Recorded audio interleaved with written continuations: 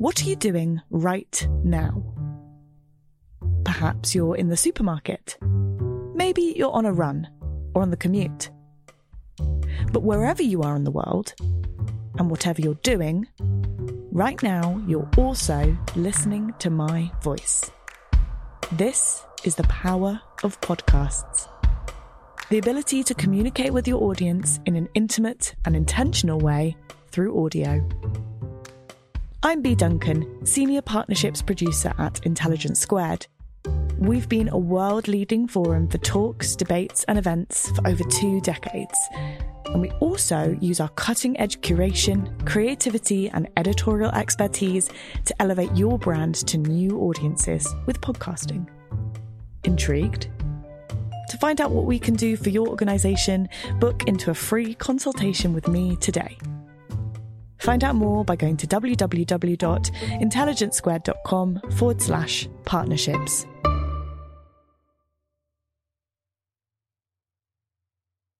Hello and welcome to this week's podcast with myself, Farah Jassat. This week we look at the future of the West's relationship with Saudi Arabia. Daniel was the producer of this week's event. We had a fiery debate. Daniel, what was the topic? Thanks, Farah. So the debate motion was the West should cut ties with Saudi Arabia. And it's a topic that we felt it's really important to explore after the killing of Jamal Khashoggi and the war in Yemen that's been taking place over many years. So we put together a really great panel. We had Mehdi Hassan and Madawi Al-Rashid against Mamoun Fandi and Crispin Blunt MP. And the debate was chaired by the BBC's chief international correspondent, Lise Doucet. As you'll probably hear, the debate did get a bit heated at times, didn't it, Farah? It definitely did. And the debate is still continuing online. If you want to continue it with us, join us with the hashtag IQ2 on Twitter. And let us know what you think by rating and reviewing us on Apple Podcasts. If you're in London and are interested in future events of ours, please do sign up to our mailing list at intelligencesquared.com. Thanks, guys. We hope you enjoy.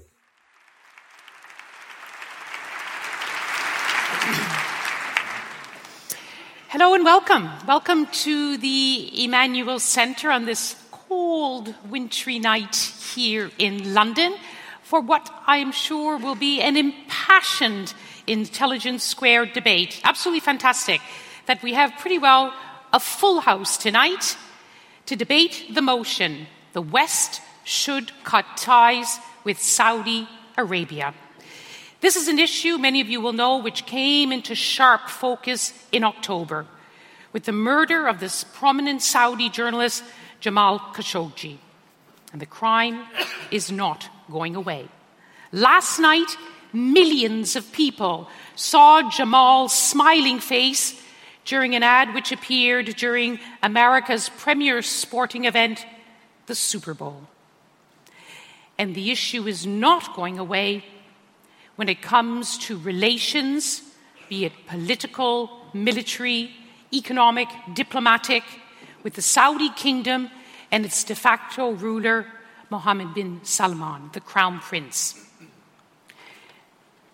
Saudi Arabia is the driving force in a devastating war in Yemen, but it carries great political weight across the region and beyond. It's carrying out unprecedented social and economic reform, but there's continuing restrictions on women's rights and repression of dissent. And Saudi Arabia matters when it comes to global oil and financial markets. The ties matter, but should they be kept or should they be cut? Ladies and gentlemen, our first speaker that is our motion for the motion is Mehdi Hassan, known, I'm sure, to many of you. Prominent journalist, outspoken broadcaster, a star of Al Jazeera television. He's the host of Upfront and Head to Head. He is also a columnist for The Intercept. He's host of the Deconstruct podcast. And our first speaker tonight, ladies and gentlemen.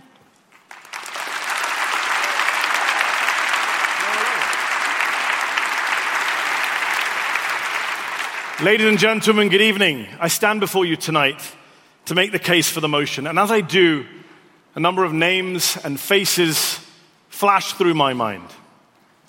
People who are counting on me and on you tonight to speak for them in this debate, to give them a voice tonight with your votes. Lujain Al-Hafrul, for example, a young women's rights activist who was jailed in 2014 for trying to drive her car in Saudi Arabia. Upon her release from prison, she went to live in the UAE, where last March she was grabbed on the side of the freeway, put in cuffs, thrown on a private jet and taken back to Saudi Arabia against her will. Today, aged just 29 years old, she sits behind bars for the temerity of asking for women to have the right to drive. Lujain, according to her sister, as we speak tonight, is being held in solitary confinement, where she's been beaten, waterboarded, electrocuted, sexually harassed and threatened with rape and murder. Isra al-Ghamgham is also 29 years old. She's a young Shia human rights activist arrested with her husband in 2015 for carrying out peaceful protests, not for anything violent. And yet Saudi prosecutors are seeking to behead her, to execute her. She would be the first female human rights activist to be executed in this way. According to Human Rights Watch, Isra has not been charged or convicted with any acts of violence or even anything, quote, resembling recognizable crimes. The blogger Raif Badawi had his 35th birthday last month behind bars. He hasn't seen his kids for 7 years. He was sentenced for the crime of apostasy to 10 years in prison and 1,000 lashes. Lashes. 50 of which he's already had to endure. His wife says his health has deteriorated in prison and he won't survive another round of flogging. Flogging. Amal Hussein was 7 years old. A little girl in Yemen, the same age as my daughter. She posed a threat to no one. And yet there she was in that harrowing photo in the New York Times last November. Her emaciated body, her stick-like arms. Within a week of that report, she was dead. Literally starved to death. We in the West saw her picture. We saw her haunting eyes. And yet we did nothing to help her. We've done nothing to help the other 1.8 million severely malnourished children in Yemen who are suffering from a famine and a cholera crisis caused by a Saudi-imposed blockade. And then there's Jamal Khashoggi. Jamal, who was sitting with me in the green room at Al Jazeera English last March as we joked about his security while the Crown Prince was in town in DC. Less than 7 months later, he was dead. Brutally murdered inside the Saudi consulate in Istanbul, his body allegedly cut to pieces with a bone saw. And murdered, remember, according even to the CIA, on the direct orders of the Saudi Crown Prince Mohammed bin Salman.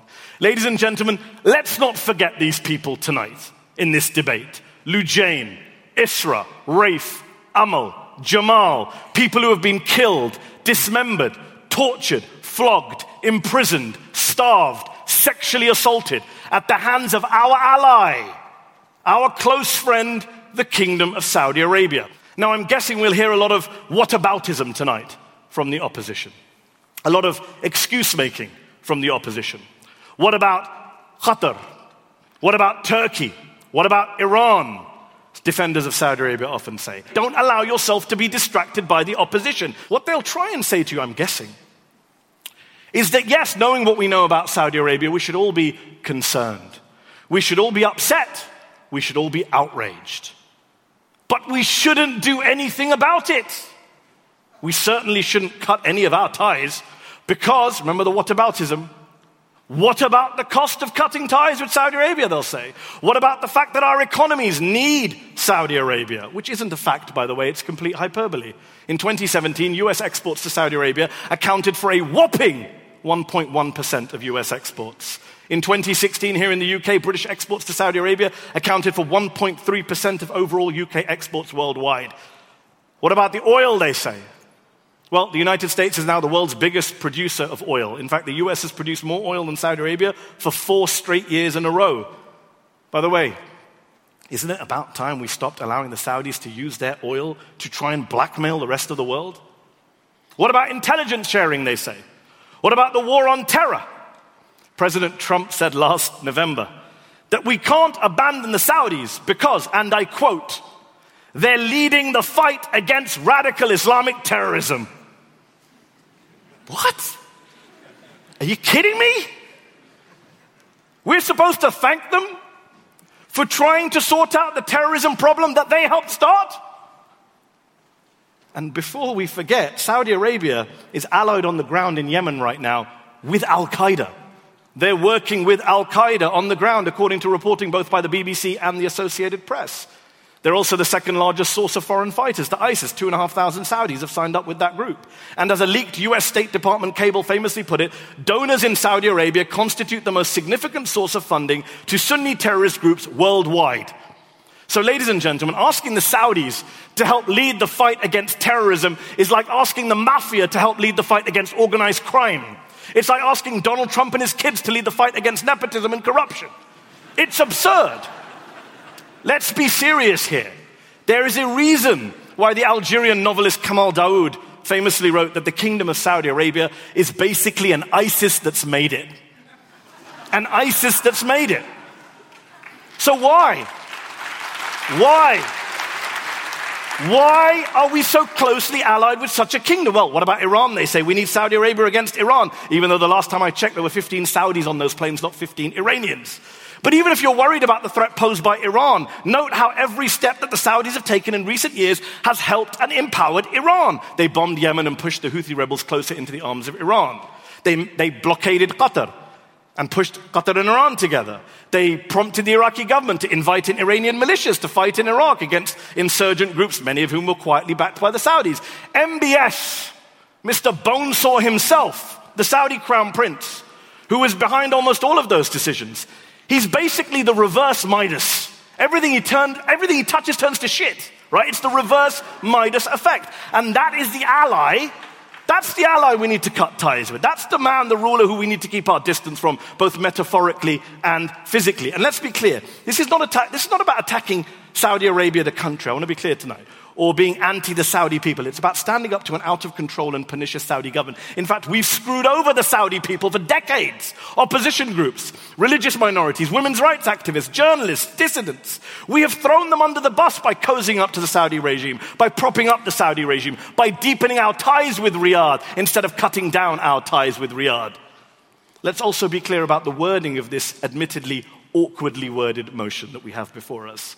Cut ties doesn't mean blockade them or bomb them. It doesn't mean we treat Saudi Arabia like Saudi Arabia treats Yemen. We're not calling for regime change either. But what it does mean is we no longer treat them as our BFF in the Middle East. We no longer supply them with bombs that they then use with our assistance to flatten schools, hospitals, bakeries, flour mills, power stations across the poorest country in the Arab world. It means we no longer cover for them at the United Nations or help get them a seat on the UN Human Rights Council as David Cameron so shamelessly did.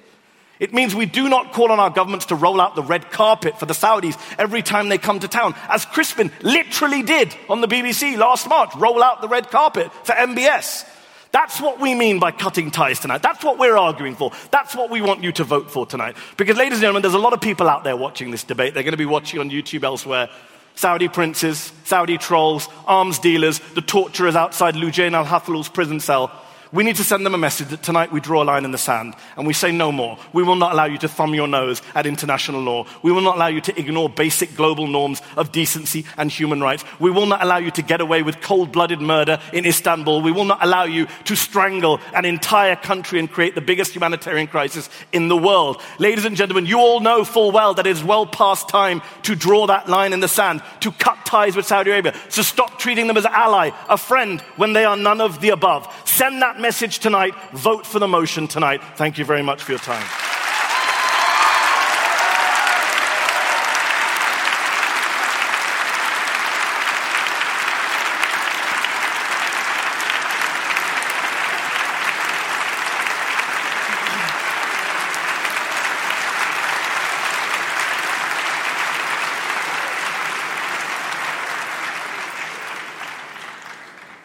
Your hands will get tired if you clap too long for every speaker.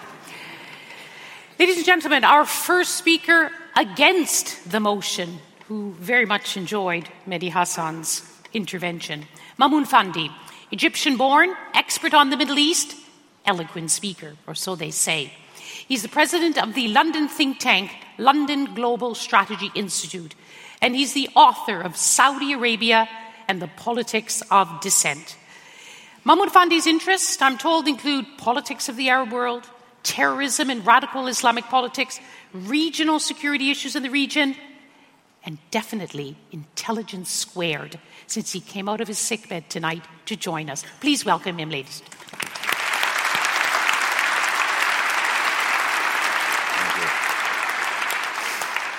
Thank you. Good evening, and I would like to thank the organizers very much for inviting me to participate in this. I have to admit it's certainly very difficult to come after the young and handsome Mahdi with a full head of hair to argue against the motion. I would like to really take issues with three areas that I would like to debate calmly and dispassionately. One is the issue of should the West cut ties with Saudi Arabia? What West? I mean, we're talking about an international system made of nation states, an international order that's made of international law. So the idea that there is something called a West suggests a great deal of hierarchy in values, that the West can act on behalf of international law, on behalf of humanity, that Africa doesn't exist, Asia doesn't exist, nowhere else the morally superior West can act on behalf of everybody else and cut ties with Saudi Arabia. I mean, we've seen how the West acts in 2003 on the attack on Iraq. And if the case of the horrible murder of Jamal Khashoggi in Istanbul and the alleged cut-off parts of his body, as Mahdi said, one can also look at Abu Ghraib prisons. Did the West cut ties with the United States? Was the United States brought to an international crime tribunal for these abuses? So the idea of really just creating a special yardsticks for countries that we don't like is not very helpful for the notion of international law and order. Now, Saudi Arabia is certainly not a Jeffersonian democracy, but Saudi Arabia is a country that's made out of the desert sand, and it continued probably for the last 300 years, various generations, and is very important for Muslims worldwide. For 1 billion Muslims who pray 5 times to Mecca every day, Saudi Arabia is very important. Saudi Arabia is also very important for regional stability. It is not a small state, it's a very important state, and I don't think we should throw the baby with the bathwater because one horrible crime was committed. I take issues with my friend Mahdi, who made a point of Jamal Khashoggi, and Jamal, in the same way that he's a friend of Mahdi, is a friend of mine, and it pains me to talk about him that way. But I would remind Mahdi that at the same, probably 2 days later, after the death of Jamal Khashoggi, or the disappearance of Jamal Khashoggi, a Bulgarian journalist, Victoria Minerva, was killed, raped, and murdered in Sofia. Nobody held the regime in Bulgaria accountable. Nobody even talked about it or mentioned it because we just measure global issues with different yardsticks. I don't mind at all that we call on Saudi Arabia to respect human rights and Saudi Arabia to abide by the rule of law, but certainly we don't give a pass for everybody else because we don't like Saudi Arabia. Very importantly, I think all of us have to reflect on some of these issues. When one talks about should the West cut off ties with Saudi Arabia, it's very much like saying, should Canada lead on the problem in Venezuela? I mean, these are non-starters in realpolitik and the world of sane men and women who consider the world at large, not one single issue at a time. I wonder, those of you who want the West to cut off ties can tell me, how do we cut off ties? And did it work anywhere else? I mean, the United States cut off ties with Cuba for God knows how many years, half a century, and Cuba remained, Castro remained, and Cuba became worse the conditions of the Cuban people did not improve. The United States cut off relationship with Iran since the revolution of 1979. The Iranian regime still with us 40 years later. The United States cut off ties with North Korea and back the United States trying to cut deals with West Korea. So when we talk about how can we do this, I mean, as sane, reasonable people, it's reasonable to call on Saudi Arabia to respect human rights. It is reasonable to have very targeted sanctions against individuals who committed crimes, but it is not reasonable to just isolate a whole country. Secondly, arguing against Mahdi here, first of all, in a world of sovereign states, where every nation is sovereign, has its own laws and regulations, why Saudi Arabia is different? Saudi Arabia came to us and said there is a judicial process in place to try those who committed the crime in Istanbul. What's wrong with waiting for this process to end? Saudi Arabia decided that it will take issues with those who committed the crime. Now, all of us, there is a great deal of assumptions that the Crown Prince of Saudi Arabia is behind the scene. I would like to see a video or an audio or something like that that links Mohammed bin Salman to this crime. I have yet to see it. I mean, here we are in, quote-unquote, the West, where there is due process and people are innocent until proven guilty. Somehow we decided this man ordered things and he is absolutely guilty for committing this crime. Making these leaps and jumps justifies reason. And I think my problems, as somebody who came from Egypt, got education in the West, and believed in, quote-unquote, the values of the West, I still believe that people are innocent until proven guilty. But just jumping, frog hopping here and there, try to link points that are not linked to satisfy a revenge that's burning inside us, and taking some scapegoat somewhere and linking a whole regime and a whole country to one crime. I think it's just, I would probably refer it as immature and romantic notion of international politics. Thank you.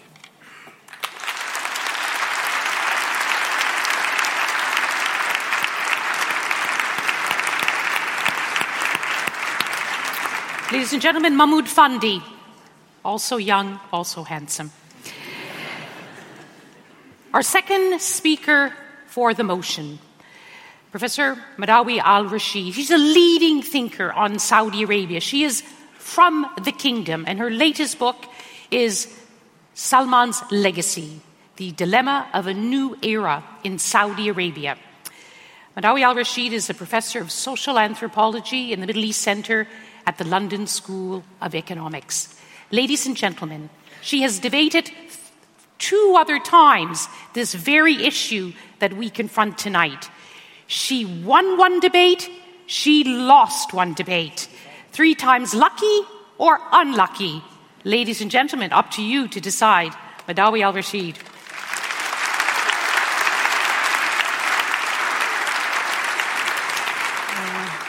Good evening, ladies and gentlemen. It's a pleasure for me to participate in this debate for the 3rd time. I will keep doing it as long as I have to. And thank you for inviting me to be part of this panel. As you have noticed, I'm the only woman on the panel, and I'm also the only Saudi person on the panel. But let me put the Saudi word in inverted commas, because I need to tell you about a little history that is very personal. I came to Britain in 1983 as a young student who wanted to pursue her education at the most esteemed universities in Britain.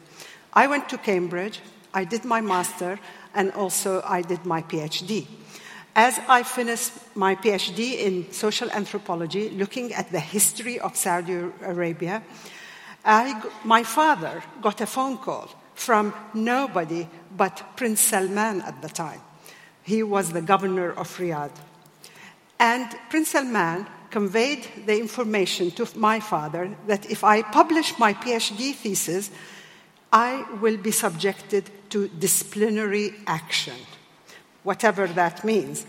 Well, of course, I went ahead and published my dissertation and published another 14, 15 books afterwards.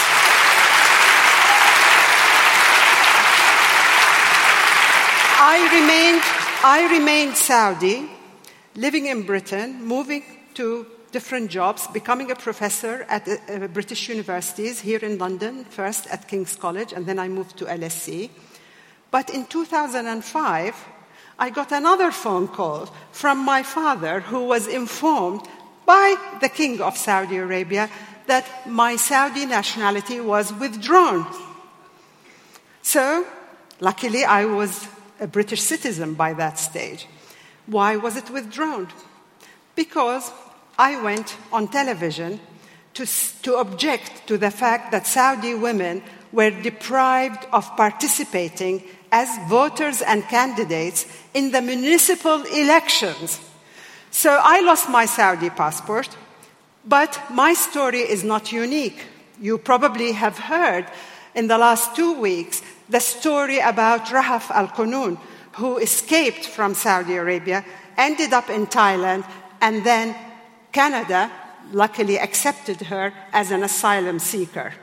According to the United Nations, UNHCR, there are now over 2,000 Saudi asylum seekers going to the United States, to Canada, and Britain. Today, Saudi Arabia is a pressure cooker on the verge of implosion, simply because the so-called reforms of the Crown Prince, Mohammed bin Salman, who is hailed by the international media, from the New York Times to the Washington Post to our press here in Britain, is the great revolutionary reformer. He allows Saudis to go to concerts, and he allows women to attend football matches if accompanied by their male guardians.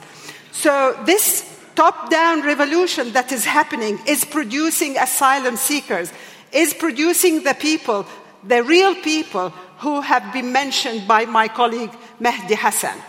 So from women activists, from the people who are simply tweeting, people who are at university. My colleague Hatoun El-Fassi, she studied in Manchester University. She is an archaeologist specializing in deciphering the inscription of the Nabatean civilization in the north of Saudi Arabia, that Mohammed bin Salman wants to become a tourist attraction, encouraging you, the educated audience, to go and see this archaeological site. She specializes in deciphering the inscriptions of this ancient civilization. She is now in prison and has been since June 2018. Her crime, nobody knows. According to the Saudi press, we have the front pages of the Saudi-owned newspapers talking about these women activists who had been put in jail as traitors, as agents of foreign governments. I myself is called also a traitor, an agent of the British intelligence services, simply because I write books, enjoy the freedom of speech that this country allows me and my own country deprives me of.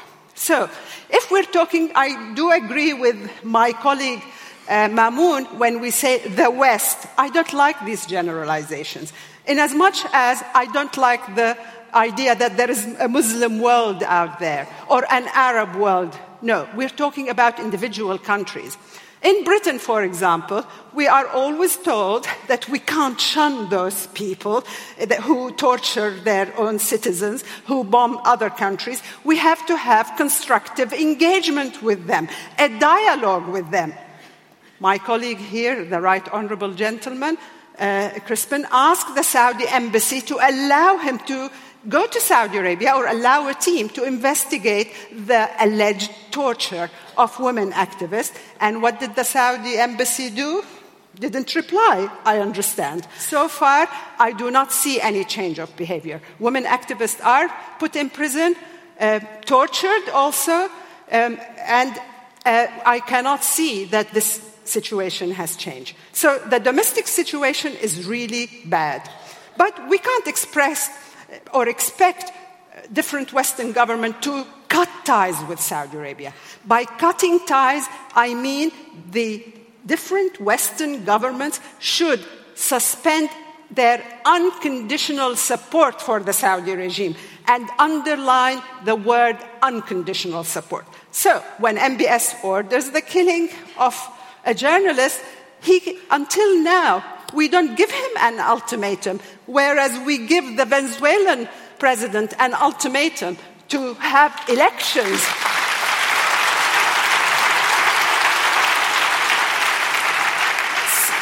And we don't regard that as interfering in the sovereignty of the Venezuelan people. But when it comes to Saudi Arabia, oh, no, we can't interfere because those people are ruled by Sharia, some kind of Islamic law, that they are not like us. We exoticize them. We make Saudis look as if they are extraterrestrial, that they are governed by a law that is not shared by humanity. When the Saudi regime abuses its own people, it's violating international values and norms, and we have to be responsible for that. At the international level, how do we boycott a country? How do we put pressure on a country? Well, my friend gave the example of Cuba, but remember that Britain, the US, are the main suppliers of the weapons that Saudi Arabia uses to destabilize the region rather than create stability. In Lebanon, they forced the prime minister to resign to precipitate a crisis. In Bahrain, they intervened to derail the democracy impulse in 2011. And in Qatar, they fractured the solidarity of Gulf countries. In Yemen, I don't need to tell you about Yemen, the poorest country of the Arab world. So, ladies and gentlemen, you are an educated audience. Your vote is extremely important because you're sending a message to our government here in Britain and around the world, as this debate will be seen by so many people outside this country. You are sending a debate rejecting this unconditional support, the carte blanche that the Saudi regime gets from different Western countries. Thank you very much.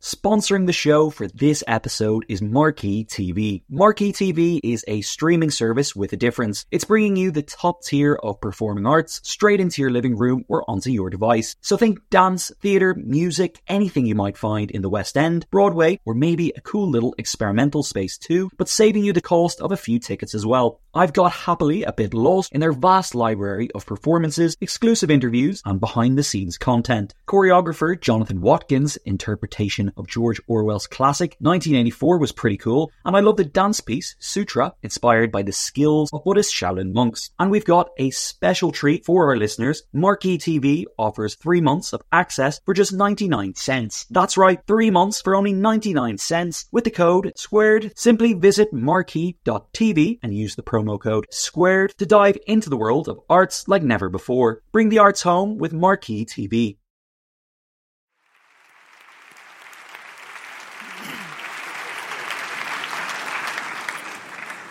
Thank you to Madawi Al-Rashid. Last but not least, our last speaker against the motion, Crispin Blunt, regarded as one of the most experienced foreign policy voices in the UK Parliament. As Madawi Al-Rashid mentioned, he was part of an MP's panel that went to Saudi Arabia to consider the jail conditions for Saudi women activists. It was published today and concluded that their jail conditions could be akin to torture. He's the Conservative MP for Reigate Chair, and he was Chair of the House of Commons Foreign Affairs Select Committee from 2015 to 2017. Welcome to Crispin Blunt, against the motion.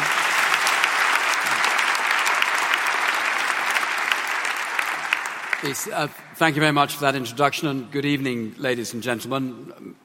And during my 21 years as a Conservative Member of Parliament, I have consistently defended the Kingdom of Saudi Arabia's important relationship with the United Kingdom. And I have supported continuing UK arms exports to the Saudi-led coalition operating with unanimous international endorsement in the Yemen. And indeed, as has been pointed out, I did welcome the visit of Crown Prince Mohammed bin Salman to the UK last year. And I suspect many of you, without knowing who I am, seeing that a Conservative Member of Parliament was arguing against this motion, might have been unsurprised, unchallenged by your expectations. However, I hope you are ready to hear a more nuanced point of view and that I can challenge your expectations. Now, I first met Mohammed bin Salman when leading a Commons Foreign Affairs Committee on a visit to Riyadh in December 2015. And over a meeting lasting an hour and a half, I confess I was impressed by his strategic grasp and his ability to engage on all questions on all fronts. I've also made countless diplomatic and parliamentary visits to the region since 1993, when I became the Foreign Secretary's then Special Advisor. So I hope I have a decent understanding of the realities of the region, at least by parliamentary standards. Therefore, it is I who perhaps am most disappointed with the current state of the kingdom. And I have acute anxieties for its future and the implications that has for the region. And to that end, I hope you will have the chance to glance at this report that I and two parliamentary colleagues, Layla Moran and Dr. Paul Williams, have published today. It was a detention review panel examining the conditions of 8 female detainees and 4 of their male supporters. And indeed, the name that Mehdi gave first in his speech is the first listed here, whose case we reviewed. And I accepted the task of reviewing the detention conditions of these women's rights activists and their male supporters, partly because I hoped I would command the confidence of both Saudi Arabia and its critics for actually being fair. I'm the man who chaired a Foreign Affairs Committee report on Brexit 3 times, 3 different reports, and brought them all home unanimously despite a committee split down the middle. And I hoped that my engagement with the Gulf monarchies and public appreciation for the stability those rulers have brought to the Gulf Cooperation Council would lead to cooperation from the kingdom, emphasising the panel's honest and independent nature. However, as I've already made clear, I'm incredibly disappointed by the series of events that lie behind tonight's debate. And the murder of Jamal Khashoggi provides the most gruesome backdrop. Anneliese made clear that our report concluded that the detainees have been subjected to cruel and inhumane treatment, including sleep deprivation, assault, threats to life and solitary confinement. And their treatment is likely to amount to torture, and if they are not provided with urgent access to medical assistance, they are at risk of developing long-term health conditions. Torture is a crime of universal jurisdiction, and no nation that can claim to be a liberal democracy can, in all conscience, allow such heinous crimes to go unanswered. So, of course, we must evaluate our ties with Saudi Arabia. We must show the benefits of openness on society. We have a duty to help. Britain has levers of influence in the kingdom, and we should be intent on pulling them to influence where we can. Indeed, I believe we have a moral responsibility to do so. The picture in Saudi Arabia is as complex as the personality of its young crown prince. The moves of Mohammed bin Salman towards economic reform with Vision 2030 have been accompanied by wider social reform. The removal of arrest powers from the religious police. They have actually prepared the legislation for the easing of male guardianship laws, although it remains to be implemented. And the granting of women's right to drive and the opening of public places of entertainment stands as an incongruous contradiction when you lock up the individuals who were calling for these things in the first place.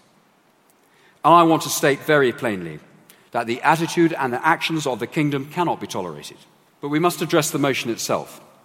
I agree with the analysis about the term of the West and how difficult that is. So I'm going to focus principally on the United Kingdom.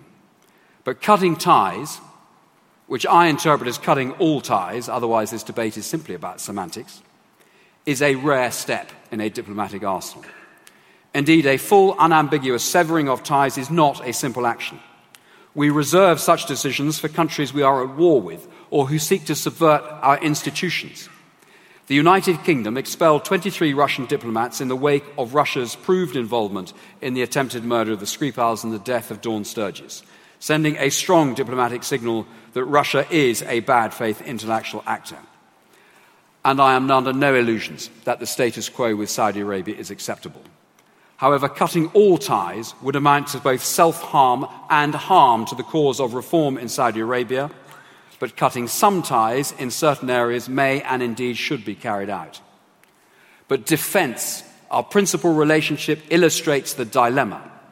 I've historically defended British arms sales to the Kingdom, and although a re-evaluation of our defence relationship must be on the table, severing this link would probably be highly detrimental to global security in the long term, whilst obviously painful for our economy and defence industry. But more importantly, we live in a loose, liberal, democratic, rules-based world order, underpinned by NATO, the US security umbrella, and of course the United Nations. And this has not always been the case. And indeed, it may be in reverse. Indeed, as a liberal democracy, we should do all in our power to prevent more authoritarian countries who place less value on the rule of law from becoming the dominant paradigm of the world. Cutting totally defence ties with Saudi Arabia would be a gift to increasing the values of China and Russia on the world stage.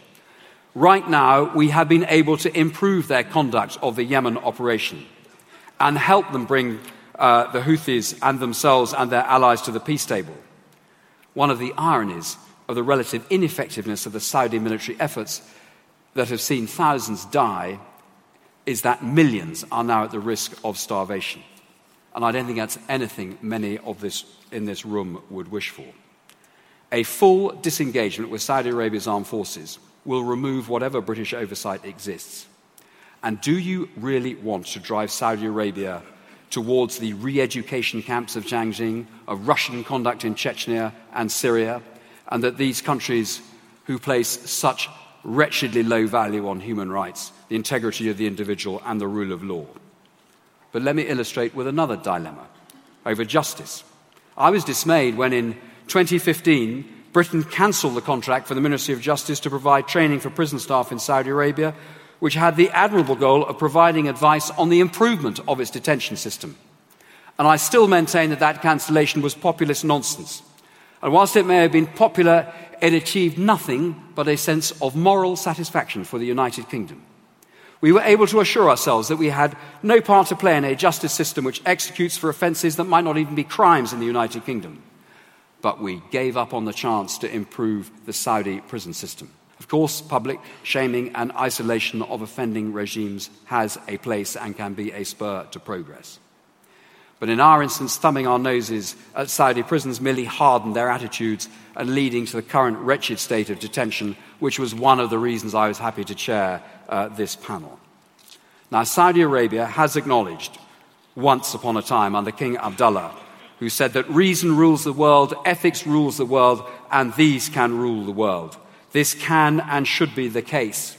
But we need to drag Mohammed bin Salman along these lines with whatever parts of pressure we can adopt. Otherwise, we have the prospect of an absolute monarchy, ruling terror, totally closing down the space for civil society in Saudi Arabia. And in the end, there will be revolution. And what will follow will be infinitely worse than what they have now.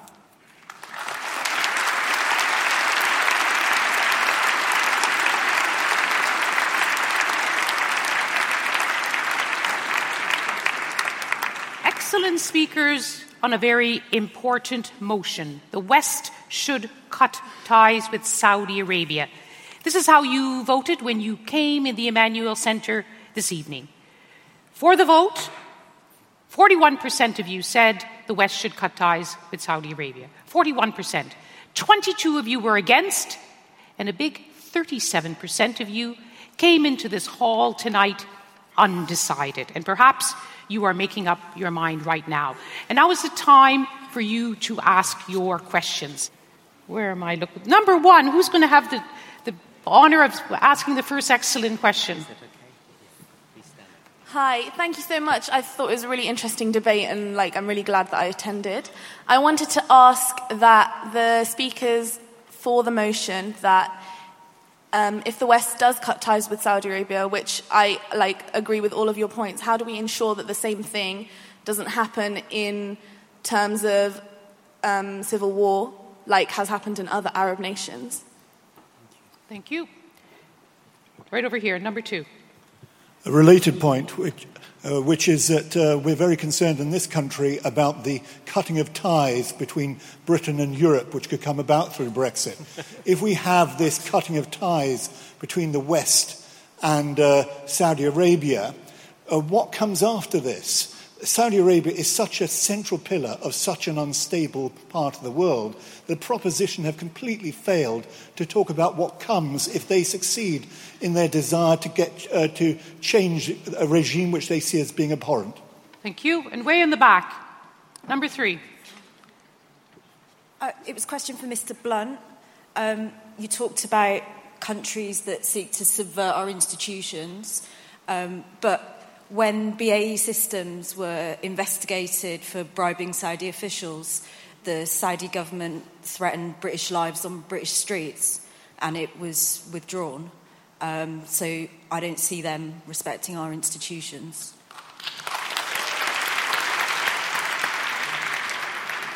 Crispin Blunt, you'll have a minute to think about that. Madawi al-Rashid, the first 2 questions were roughly the same. What will happen? Could be civil war, could be something worse if ties are cut. Madawi. Well, the assumption that if the Saudi regime falls, then we're going to have a civil war like in Syria, in Libya, etc. But we forget that the Saudi regime itself played an incredible central role in turning Syria into a sectarian war rather than a pre-democracy movement that wanted to gain all the rights that we enjoy here. The Saudis were the second cohort of jihadis who went to Syria to derail that impulse towards democracy. And Saudi Arabia is not just about conservatives and about jihadis. Of course, the name, the Saudi regime, is associated with violence that is practiced by terrorists in the name of Islam. Yes, but let's take the question. The question was, but whatever your disagreements with the kingdom now, if you cut ties, it will get worse. I'm not going to play counterfactuals. It's worse now. We're complicit in a war in Yemen now. I want to stop our complicity now. Not deal with kind of hypotheticals that it might get worse. It's horrible now, and Saudi is a big part of that. Crispin Blunt, we heard the question about the BAE Systems, and what you call constructive engagement is, she mentions threats. I confess I haven't heard the explicit Saudi threat to British citizens on British streets. It was under Blair. However, what I am pleased about is the fact that our country not only has the toughest arms exports controls that I've found globally, but also has passed, both parties supported the passing of the Bribery Act in 2010 to make sure that our standards are consistently the highest in the world. There will always have been things wrong in the past. Of course there have. But what we need to be committed to is consistent improvement. And what we also need to be committed to is to try and rescue Saudi Arabia from the threat in the end of revolution. And if revolution happens in Saudi Arabia, do not think that there is going to be some nice, cosy regime, perhaps led by the al-Rashid family, who were replaced by the Sauds in the very first part of the 20th century. What will follow is likely to be very, very ugly indeed. Question number 4.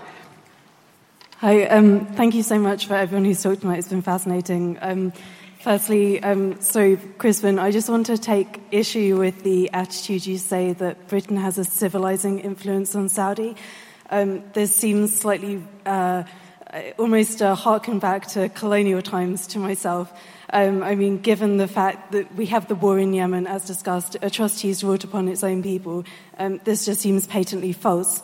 But my question really is that because the US aligns with Saudi as in a large degree to part of its blanket support for Israel against Iran in the region, what will it take to remove this support? Right here, question number 2 from the floor. Okay, one, let's take this gentleman here right in the front row, and then we have one in the back. The debate's been very much framed in terms of human rights, but I'd like to ask the audience to change the paradigm and look at this from a perspective of what is in the real political interest of Britain. Is Saudi a threat or not to the UK? The export of terrorism from Saudi, religious fundamentalism, etc. And how would Saudi compare to other significant countries in the region? If I were a Martian coming down to Earth, why is it that the West is historically so close to Saudi Arabia as opposed to other regimes in the region which might appear to be more liberal? Okay, and we're going to take one here in this corner. Very good. This is to the opposition. Do you not think that by not cutting ties with Saudi Arabia, we are telling authoritarian regimes that they can essentially do what they want, and that the West's moral responsibilities are essentially worthless when it really matters? Well said. Great question.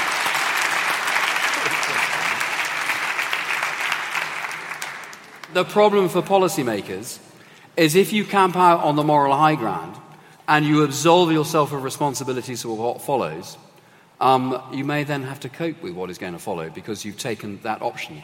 It is, in many ways, it would be the easy thing to do, to say that we should cut all ties and have nothing more to do with them. But then we have nothing more to do with the consequences of what will follow. And I am profoundly anxious about what may now happen in Saudi Arabia. And I think we should be bending every effort to try and get Saudi Arabia back onto a track towards progress that is both economic progress and also social progress. And it has gone very badly wrong. His specific question was, and we should have... Yeah, his specific question was, won't it send a signal to others that they can get away with it? Not just Saudi Arabia. It will have a ripple effect. Exactly. Such And the consequence of what we do will then be to drive them into the hands of nations like Russia and China, whose moral code is not one that I think any of us should want to share or support. And that would be the consequence of taking that position. The world is full of horrible, hard choices.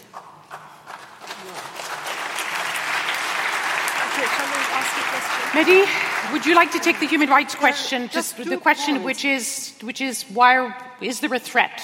If all of this is being focused on human rights, we had a gentleman asking, well, what threat is there to the United Kingdom? I mean, I completely agree. I don't push it in my speech because, I have an issue with the whole war on terror discourse, but I do find it odd that people on the right who told us for years that we should be worried about terrorists under every bet, who tell us that Muslims are all extremists, who tell us that mosques are funding radicalism, don't seem to care that one of the major countries, perhaps the major country, behind a lot of the ideology is Saudi Arabia. That's what even right-wing think tanks like the Henry Jackson Society, which I'm no fan of, produce reports saying Saudi Arabia is the foremost chief proponent of Islamist funding in the UK. So I do find that to be a problem. And this is not just a moral point. The young gentleman made a very good point. This is not just about morality.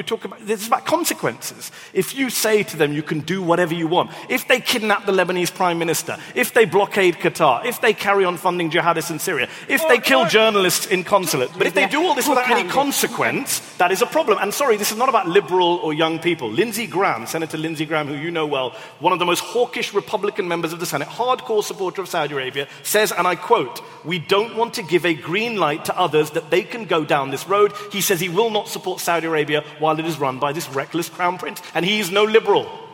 Madawi, yes. Yeah. Would you like to take the question of the lady? Yes. Yeah. We're not asking every British citizen in this hall to care about the plight of Saudi detainees.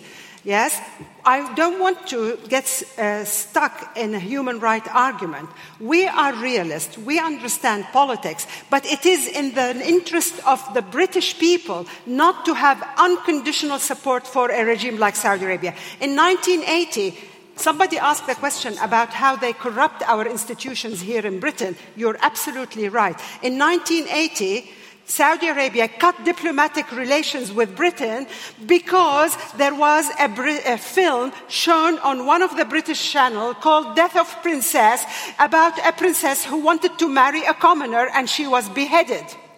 Right? So 9 months of no diplomatic relations between Saudi Arabia and Britain. In just last summer, when a Canadian foreign minister criticized the detention of women activists, what did Saudi Arabia do? Lost their minds. They kicked out the Canadian ambassador. And Germany criticized Saudi Arabia when it tried to destabilize Lebanon. What happened? They canceled all the armed sales with Germany. Sweden, again, women activists. The plight of women activists and the situation in Saudi Arabia was criticized in Sweden, and immediately they called the passport. Yes, Saudi Arabia doesn't behave in a civilized manner when it comes to diplomatic relations. Yes, Britain didn't cut diplomatic relations with Russia after they attempted to kill 2 Russians on our soil here. But Saudi Arabia is very quick to cut relations with Britain if Britain uttered one word of criticism. If we take the example of Canada and the rest of the world. Crispin, there was... So, Crispin, I can assure you the last thing. There was a question to you about your use of the word civilizing influence, and a question which was looking also at the relationship with the United States. But let's be clear, the last thing I'm arguing for is unconditional support for Saudi Arabia. You literally said roll out the red carpet for MBS. Yes, because... Which is not the same thing as unconditional. That is not the same thing. And having met him and been, I confess, impressed by his this young man being presented to us, as we were briefed before we went in, you will be surprised by his grasp of affairs, which was 1-to-1 or 1-to-4 the MPs there over a prolonged period, is impressive. This is why he went to the United States and wowed audiences from one end of the United States to the other, and had the ability to communicate in all sorts of different ways with other people. Now, what we've then seen, what we have then, this is part of the complexity. This is part of the complexity. This is part of the complexity we have got to deal with. This is the same guy who almost certainly approved the operation against Jamal Khashoggi. This is the same guy whose chief intelligence officer appears to have overseen the mistreatment of women detainees in Saudi Arabia. This is the same guy who has now drawn all the levers of power into his own hands in Saudi Arabia. And yes, I think the best thing would be, frankly, is if Saudi Arabia could find itself another ruler. Of course, whether you are then going to overthrow the entire system on that basis is another question. But that is going to be a decision for the Saudis to take. Question number 1, please. Yeah, as a convert to Islam when I was 20 years old, that was 5 years ago, I would like to ask the panel, both sides, isn't Saudi Arabia complicit in this export of fundamentalist, puritanical, jihadi concepts? And it's infected mosques and young people all over the Western world. Don't you think that somebody should call the governments of the West need to call Saudi Arabia to account for what they're doing? And they're funding these mega preachers. So are you saying they should cut ties or keep ties? They should cut ties with Saudi Arabia in some form or another. To hold them responsible for their distortion of Islam, which has led so much. Thank you, sir. Over here. When we talk about Saudi Arabia spreading radical Islam, we have to remind people that it was the basic radical organization started in Egypt in 1928 under Sayyid Qutb. The ultimate ideologue of Salafi jihadism is Abu al-A'la al-Maududi, came from subcontinent. I dare anybody say that there is a Saudi who has the same standing as Maududi or as Sayyid Qutb or as Hassan al-Banna? There is none. I mean, these are followers. Saudi Arabia was taken over by the Muslim Brotherhood at some point when Nasser drove them out of Egypt. Then Zbig Brzezinski, during the Cold War, recruited Saudis to go and fight in Afghanistan as part of mini client states, and under the leadership of none other than Osama bin Laden, as my friend pointed out, the very close friend of Al Jazeera network, who had the exclusive rights to all his tapes and interviews. So this is... So you dispute his entire question that Saudi Arabia... There's a myth being peddled that Saudi Arabia is the bedrock of the whole thing. The whole thing is so you dispute the question that it's not distorting Islam. It's not factual.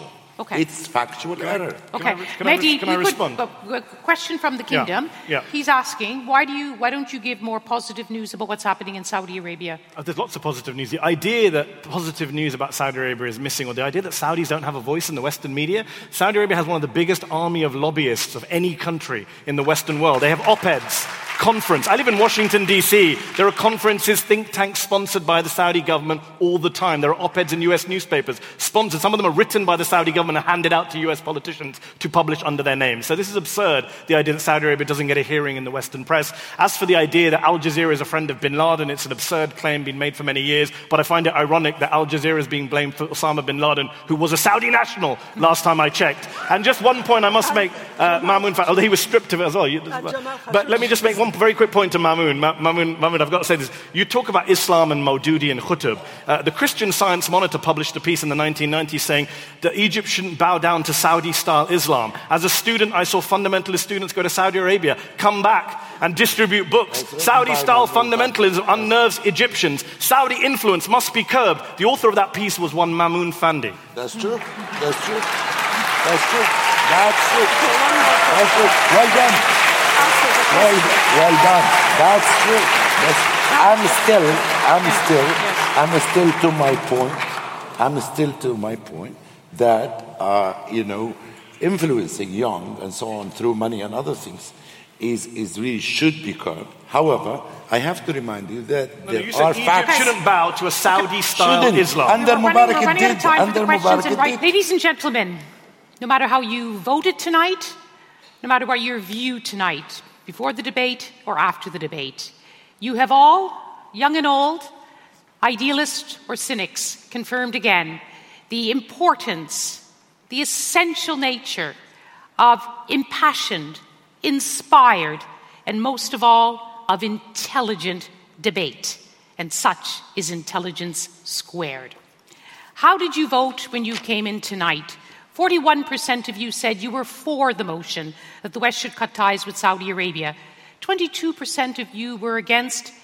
37% of you came into Emmanuel Centre tonight not quite sure what you thought. And what have you decided at the end of our evening? 63% of you are for the motion.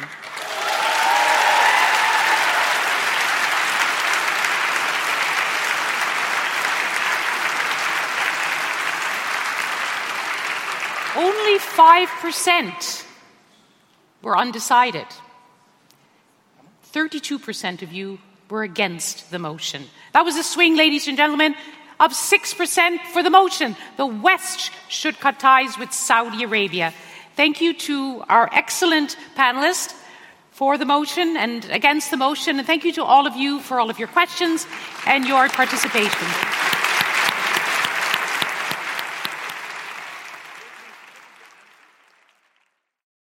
What are you doing right now? Perhaps you're in the supermarket. Maybe you're on a run or on the commute. But wherever you are in the world, and whatever you're doing, right now you're also listening to my voice. This is the power of podcasts. The ability to communicate with your audience in an intimate and intentional way through audio. I'm Bea Duncan, Senior Partnerships Producer at Intelligence Squared. We've been a world-leading forum for talks, debates and events for over 2 decades. And we also use our cutting-edge curation, creativity and editorial expertise to elevate your brand to new audiences with podcasting. Intrigued? To find out what we can do for your organisation, book into a free consultation with me today. Find out more by going to www.intelligencesquared.com/partnerships.